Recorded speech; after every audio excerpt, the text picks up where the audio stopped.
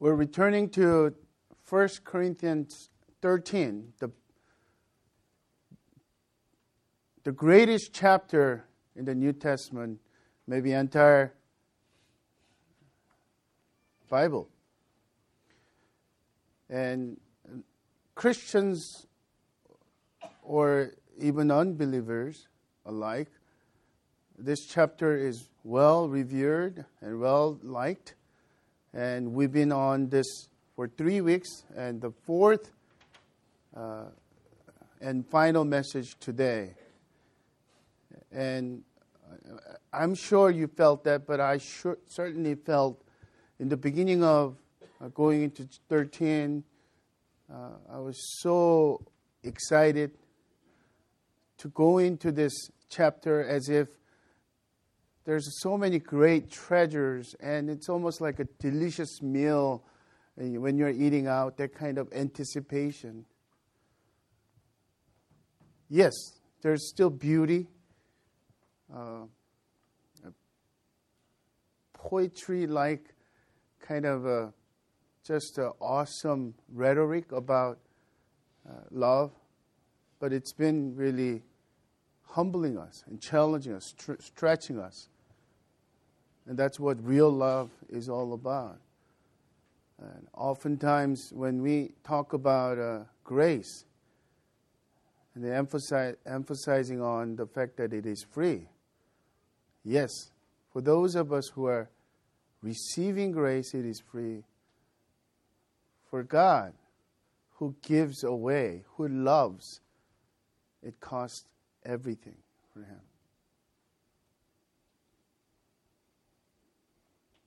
To give His only Son, only begotten Son. So in light of that, my text this morning is only one verse. 1 Corinthians 13, verse 13. And Steve read it in context, the whole chapter. Let's get a quick overview. 1 Corinthians 13 may be summarized in this way. There are Paul's 4 declarations about 4 truths. But love. But the word agape is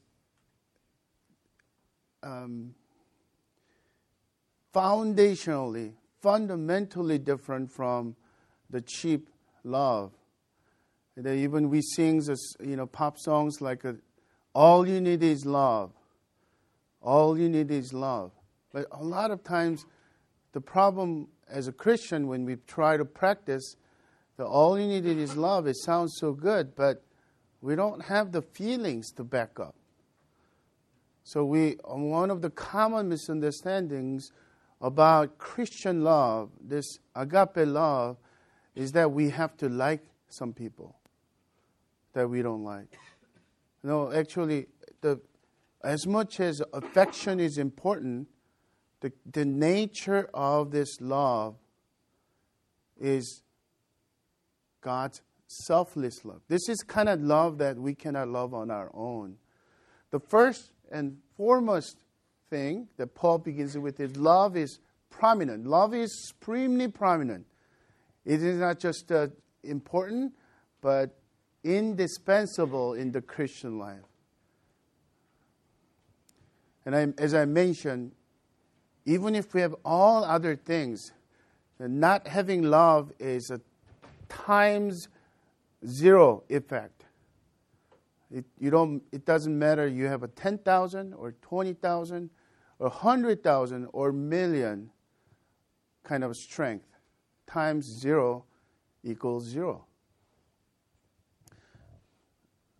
Number 2, love is practical. Not that love is absent of any emotions, but love is something we do out of patience and kindness, because of the fact that agape love doesn't rest upon the attraction like a Cupid that causes us to have those feelings for love at all. So if it's based on really the two primary traits, patience and kindness, embracing, believing, and not giving up, but continually having goodwill for that person. And love is an action.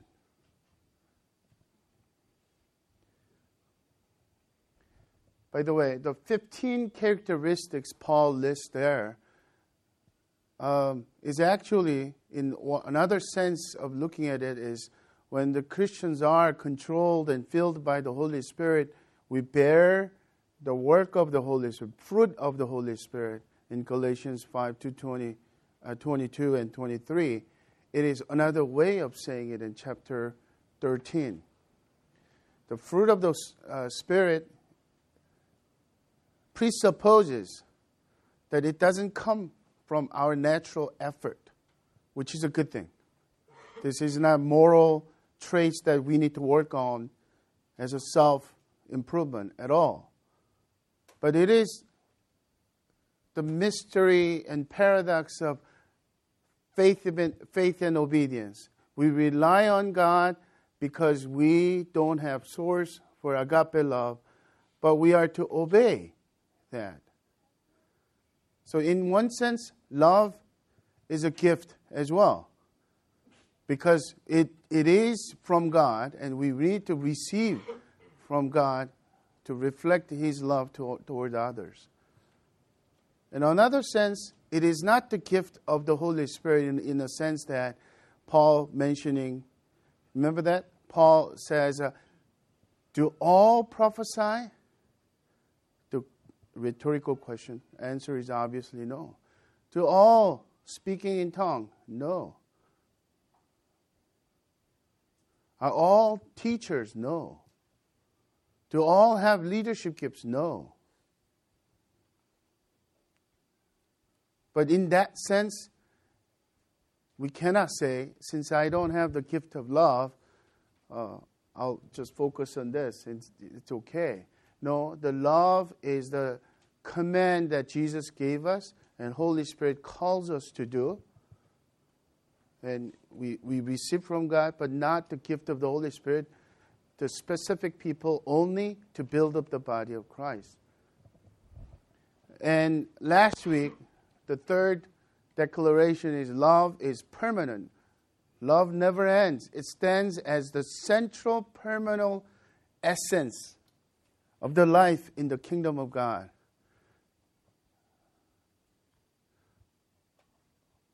But speaking in tongue, prophecies, and knowledge, the gifts of those three favorite gifts of the Corinthian church will pass away.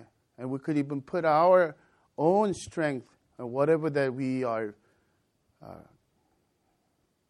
proud of in that, and knowing that it will pass away as well. But love is permanent. Finally, today, verse 13 is declaring love is not just a prominent, but preeminent, greatest of the three abiding virtues, faith, hope, and love. Greatest of these is love. Have you thought about this? When these three things are marked as a group, as the lasting virtues, these are the Christian attributes for eternity. Did Paul just came up with this? Remember, as we understand Paul's writings, everything that he writes about is so intentional, right? So if you look at other parts of Paul's letters and writing, you will see this.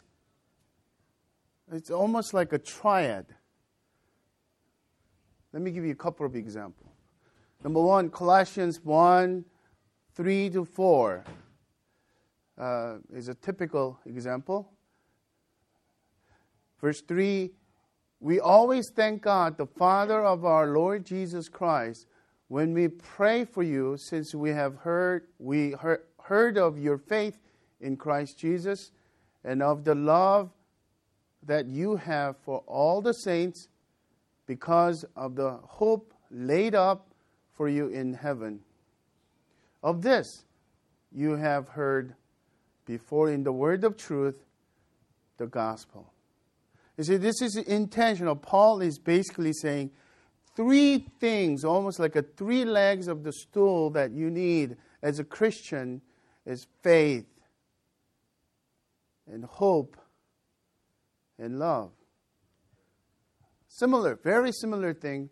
1 Corinthians, he writes in chapter 1, verse 2, we give thanks to God always for all of you, constantly mentioning you in our prayers, remembering before our God and Father your work of faith and labor of love and steadfast of hope in our Lord Jesus Christ. So think about this for a moment.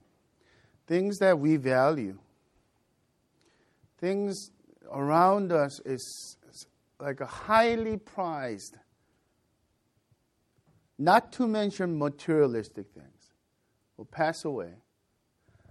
But also all these other things seemingly just so much of a popular demand in there will not last. The only three things that will last in eternity were faith, hope, and love. So in light of that, there are about 4 questions that I'd like to ask as we meditate on this. Number 1 is, why is faith a lasting virtue? Why is hope lasting virtue? Number 3, since last week was and continued 3 messages on redundant messages about supreme importance and the permanence of love, we're going to actually skip the 3rd one and ask the actually ultimate question. But why is love the greatest among the three virtues? And lastly, we want to ask, so what?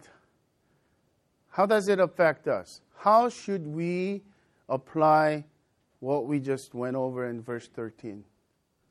That's simple enough. Let's go to the first one first.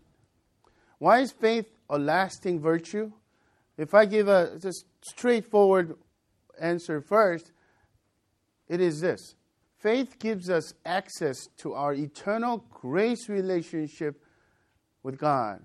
Of so many passages in the New Testament, I intentionally chose Paul's letter and from Romans 5, verse 1 and 2. He writes this, therefore, since we have been justified by faith, we have peace with God through our Lord Jesus Christ. Through him, we have also obtained access by faith into this grace in which we stand. And we rejoice in the hope of the glory of God. So because of interconnectedness, hope already comes out. But if you look at faith itself, faith is assurance of things that we hope for. Faith is believing what we cannot see. Faith is something putting our trust and weight into something else, someone else.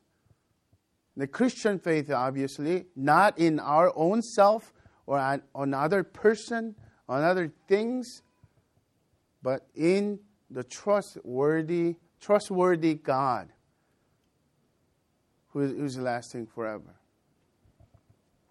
So there's a hymn that writes about faith will vanish into sight. I love that expression. Faith will vanish into sight, meaning vision. SIGHT.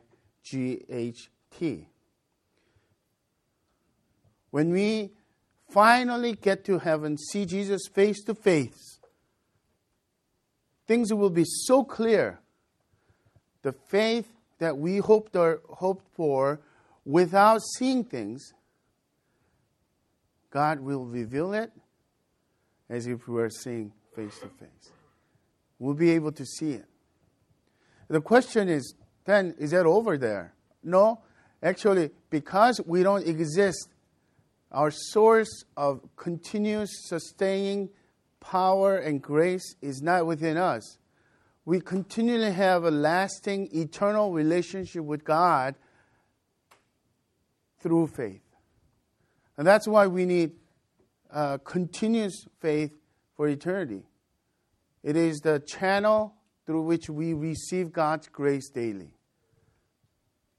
And should I mention, for eternity.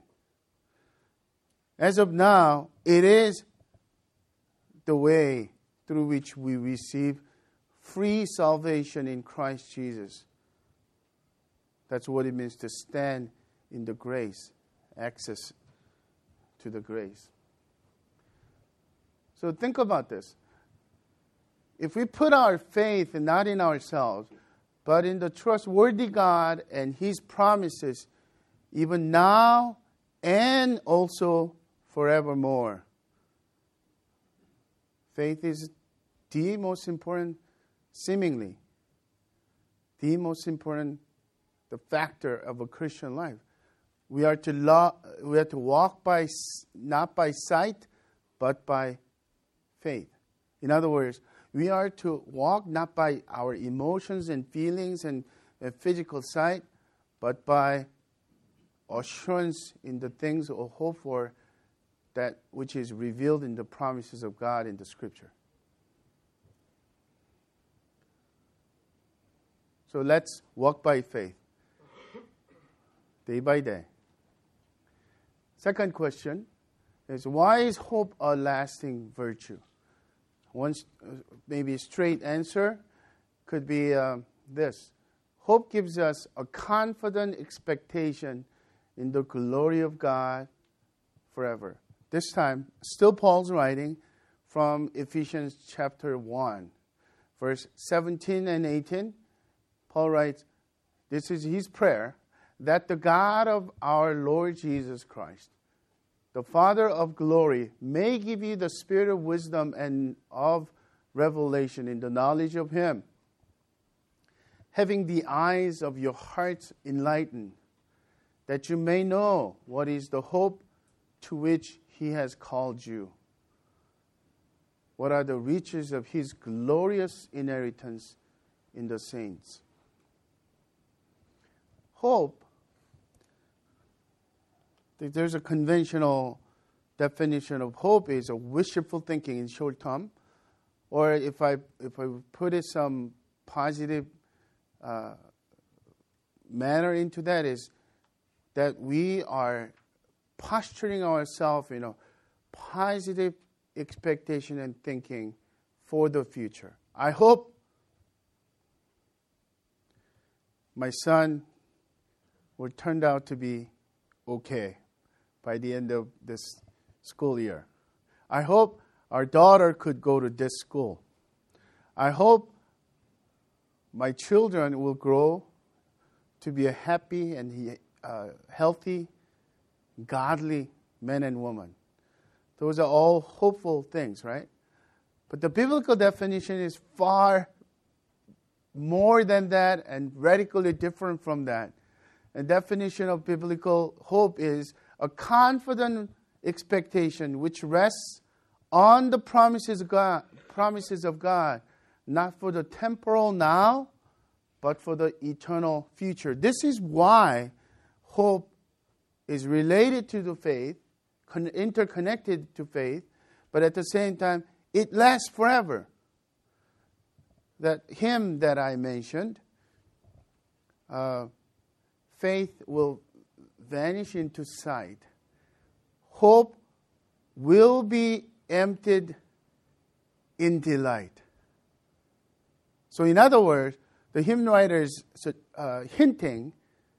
pointing to the fact that when we trust in the promises of God, when we continually have this confident assurance of what things that are coming, in spite of our sufferings and pain and incomplete and imperfect things in this world, when we get to heaven, our hope will never disappoint us.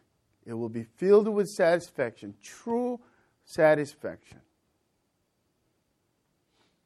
But it doesn't stop there again. Have you thought about like a Twilight Zone kind of a thoughts, kind of poignant thoughts, that if everything goes really well every day, and it will be boring, right? So some people say, even in the novel, if there's no conflict, it's no fun. When conflict happens, this is the beginning of juicy stuff. All those who watch Korean drama knows that the evil person makes you want to watch more and more. Not a good deep satisfaction at the end, but so now how is heaven really lasting place for ongoing true satisfaction? I believe this is it. Because God is limitless, because our hope is in limitless God, and the things that He provides is incredibly in depth, and in a million years and a trillion years, and for eternity, we will never find out fully about the riches of God, the glory of God. So every day, we're going to anticipate with new things from God about God's glory. That every day we'll be filled with joy. Every day there will be a newness of God's grace.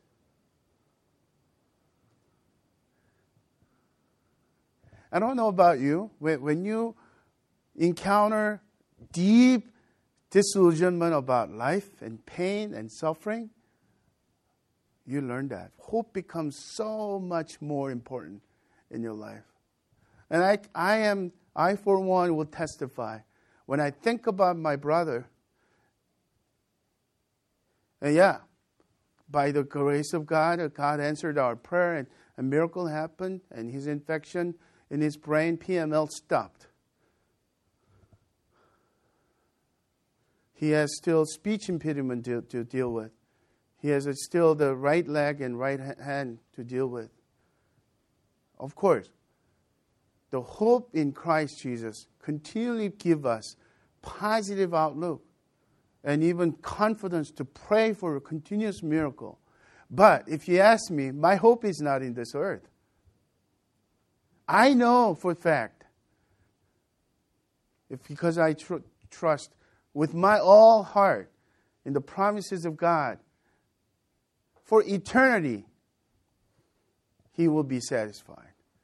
For eternity, He will be whole.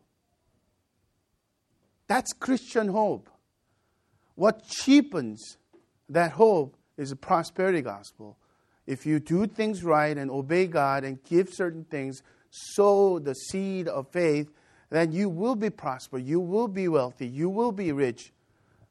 But how long? That's not eternal hope that Christ and Apostle Paul talks about in Jesus. Hope continues forever and ever.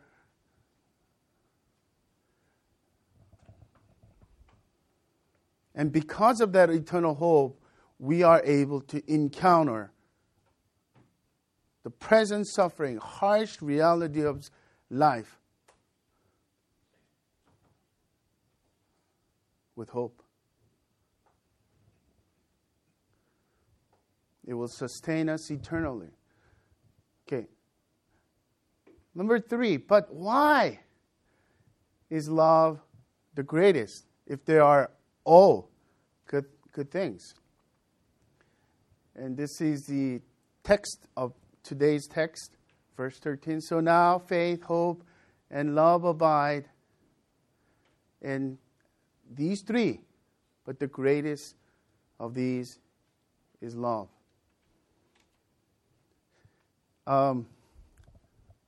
When I read this insight, I'm indebted to Anglican rector in London by the name of Dick Lucas. He quotes actually the C.K. Barrett, and he basically passes on. And he asks 3 questions on this.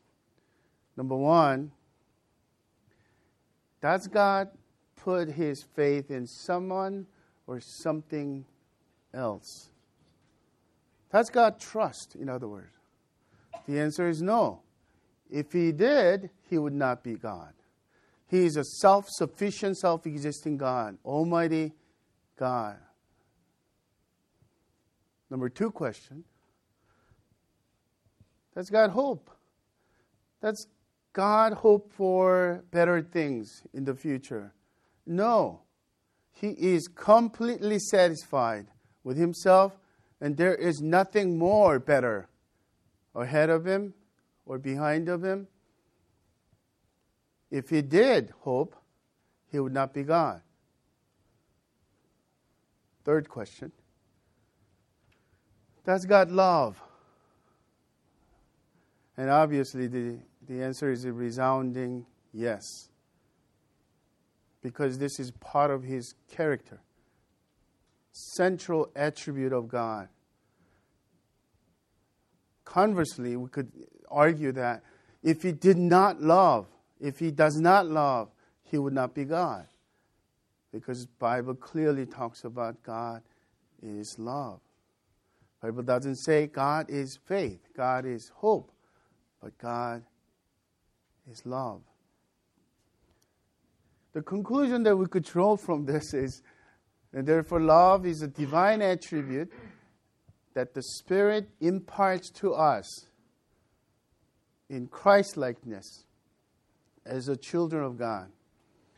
I worked on that for several minutes, on that one sentence, because I wanted to continue to be crystal clear in our understanding of this concept of love. God doesn't need faith or hope.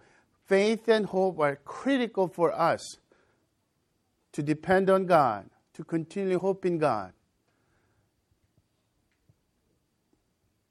But one attribute, that the fact that God is love, as he restores us who are made in his image, he wants to impart his divine attribute to us and calls us to love others as he has loved us, as he loves. So therefore, the greatest of these is love. Isn't that insightful? Not mine, but I got really excited when I just contemplated on that. But this is our time now. So what? The final question is, how should this truth affect our everyday life as Christ followers? And I thought of at least 4 applications. Maybe this is not concrete enough yet, but 4 directions of the thinking. Number 1, faith, hope, and love ought to be the threefold sign of our true Christian life. I could even go further and say, Paul is looking at the reason why he's thanking God for Colossian Christians and Thessalonian Christians is the fact that he sees 3 signs. Your salvation is true, real. So think about this. Do I have cultivating, growing faith? Do I live in hope every day? Not for the things now, but for the things to come. Do I hope in God, not for the materialistic things, not for the immediate good results, but in God who is good and wise? Do I love? Do I act like His child? These are threefold signs of true Christian, true salvation. Number 2, love ought to be our greatest barometer of our spiritual maturity, corporately as well as individually. You get this?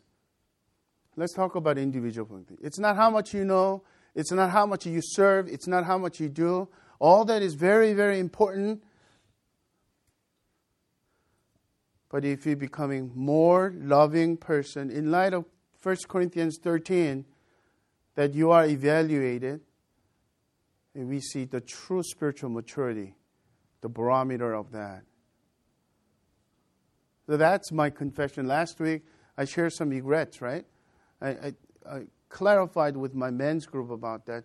It sounded like I was just prideful. I regret about my pride. No, it's not that. It's more than that. In my thriving ministry, mixed motivation was there. A lot of things that I did was not loving. I was too harsh. I was too seeking myself ways of doing things. I still make the mistakes, obviously. But I wish I could go back and say, I'm really sorry, I messed up. There was really childish things. But in the name of effective ministry, how many spiritual leaders and pastors would like to continue to do that, which dishonors the name of God and takes the trust in Holy Church? And each one of us need to reevaluate that. Am I a more loving person? Number 3, application. Love ought to be our greatest goal, living as a Christ followers. Greatest goal. You see, we could say, my spiritual gift is teaching. I love teaching. I really get energized whenever I teach. My spiritual gift is leadership. But if you think about that, it is means to an end. We use them to glorify God. We use them to build up the body of Christ. We use them to love others, basically. But love is end in itself. God doesn't love us as a means to something. God loves us, and that in that love, all His expectations, goals is there.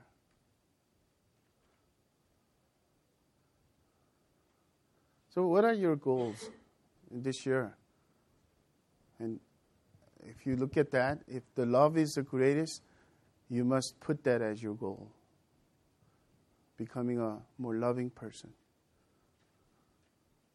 And let's be honest and genuine in that, because the last thing we want to do is fake love. Even the little child knows the fake love. Feels intuitively, right? The Christians ought to practice genuine love, truthful love.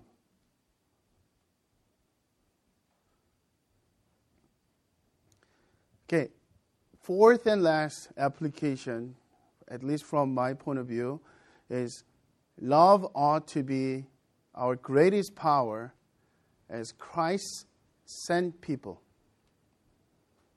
Initially, I was thinking about love is our greatest weapon. You use them, so it doesn't So power, in other words, how do you change people who are very, very distorted? How do you change people who are sinful? God gives us His love. Love them. They're not lovable. Yes, I know. Love them. And the Christ love will change them. How do you change the city of Santa Ana, man-centered world? The perspective is doing the things. Of course, as much as our practice is important, community development, social justice, and other participation is very, very important. But the beginning first step as a Christian church is to be salty. In that saltiness, this agape love is central. That our love transcends with humanly calculating love. We are to be known by our love for one another. From human standard, it's incredible they even get along. They're so different. But they love each other. They are really like brothers and sisters. That is the testimony. That is the greatest power. And the neighbor that you work with and the neighbor that you get annoyed by, obviously it is hard. It is very difficult. Once again, the command is not to like them, to continually be patient and choose goodwill to be kind to them. Even to the point, this love is commended for our enemies as well, isn't it? I conclude with this insight from the Anglican rector that I mentioned, Dick Lucas. He writes, so there is a difference between these three things. Faith, hope belong to us as sinners saved by the grace of God. In our hearts is implanted something that God does not need. Trust and hope in Him. But when, by the power of the Holy Spirit, He implants our hearts a tiny thimbleful, He puts something of His own nature in us. And according to the New Testament, that is the point of the whole thing. God's eternal plan for our salvation is that we should once again be in His image.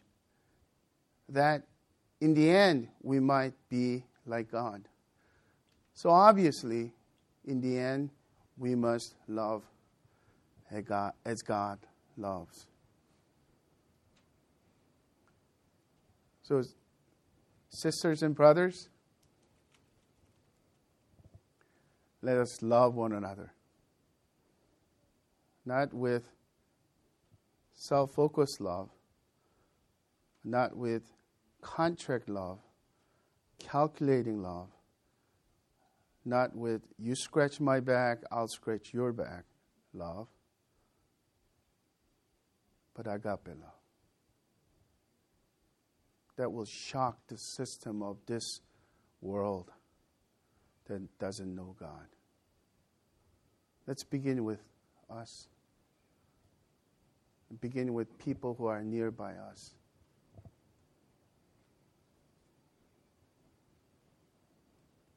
May the Holy Spirit gives us not only the hope and faith, but the power of love that we could continually apply. Let's pray.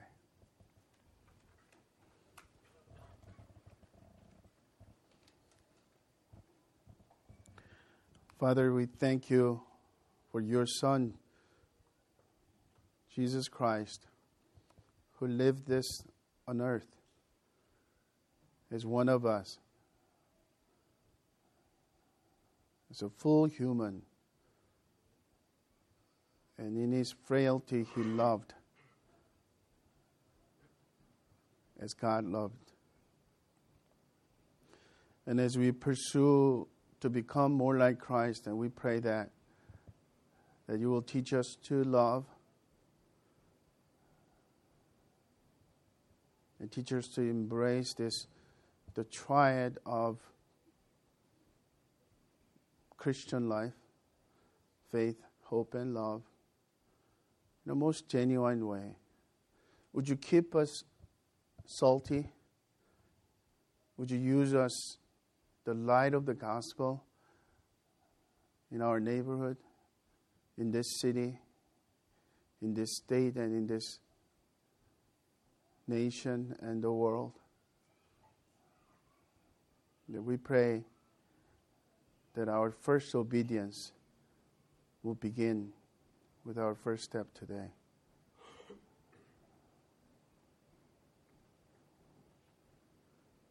We pray all these things in the name of the Father, of the Son, and of the Holy Spirit. Amen.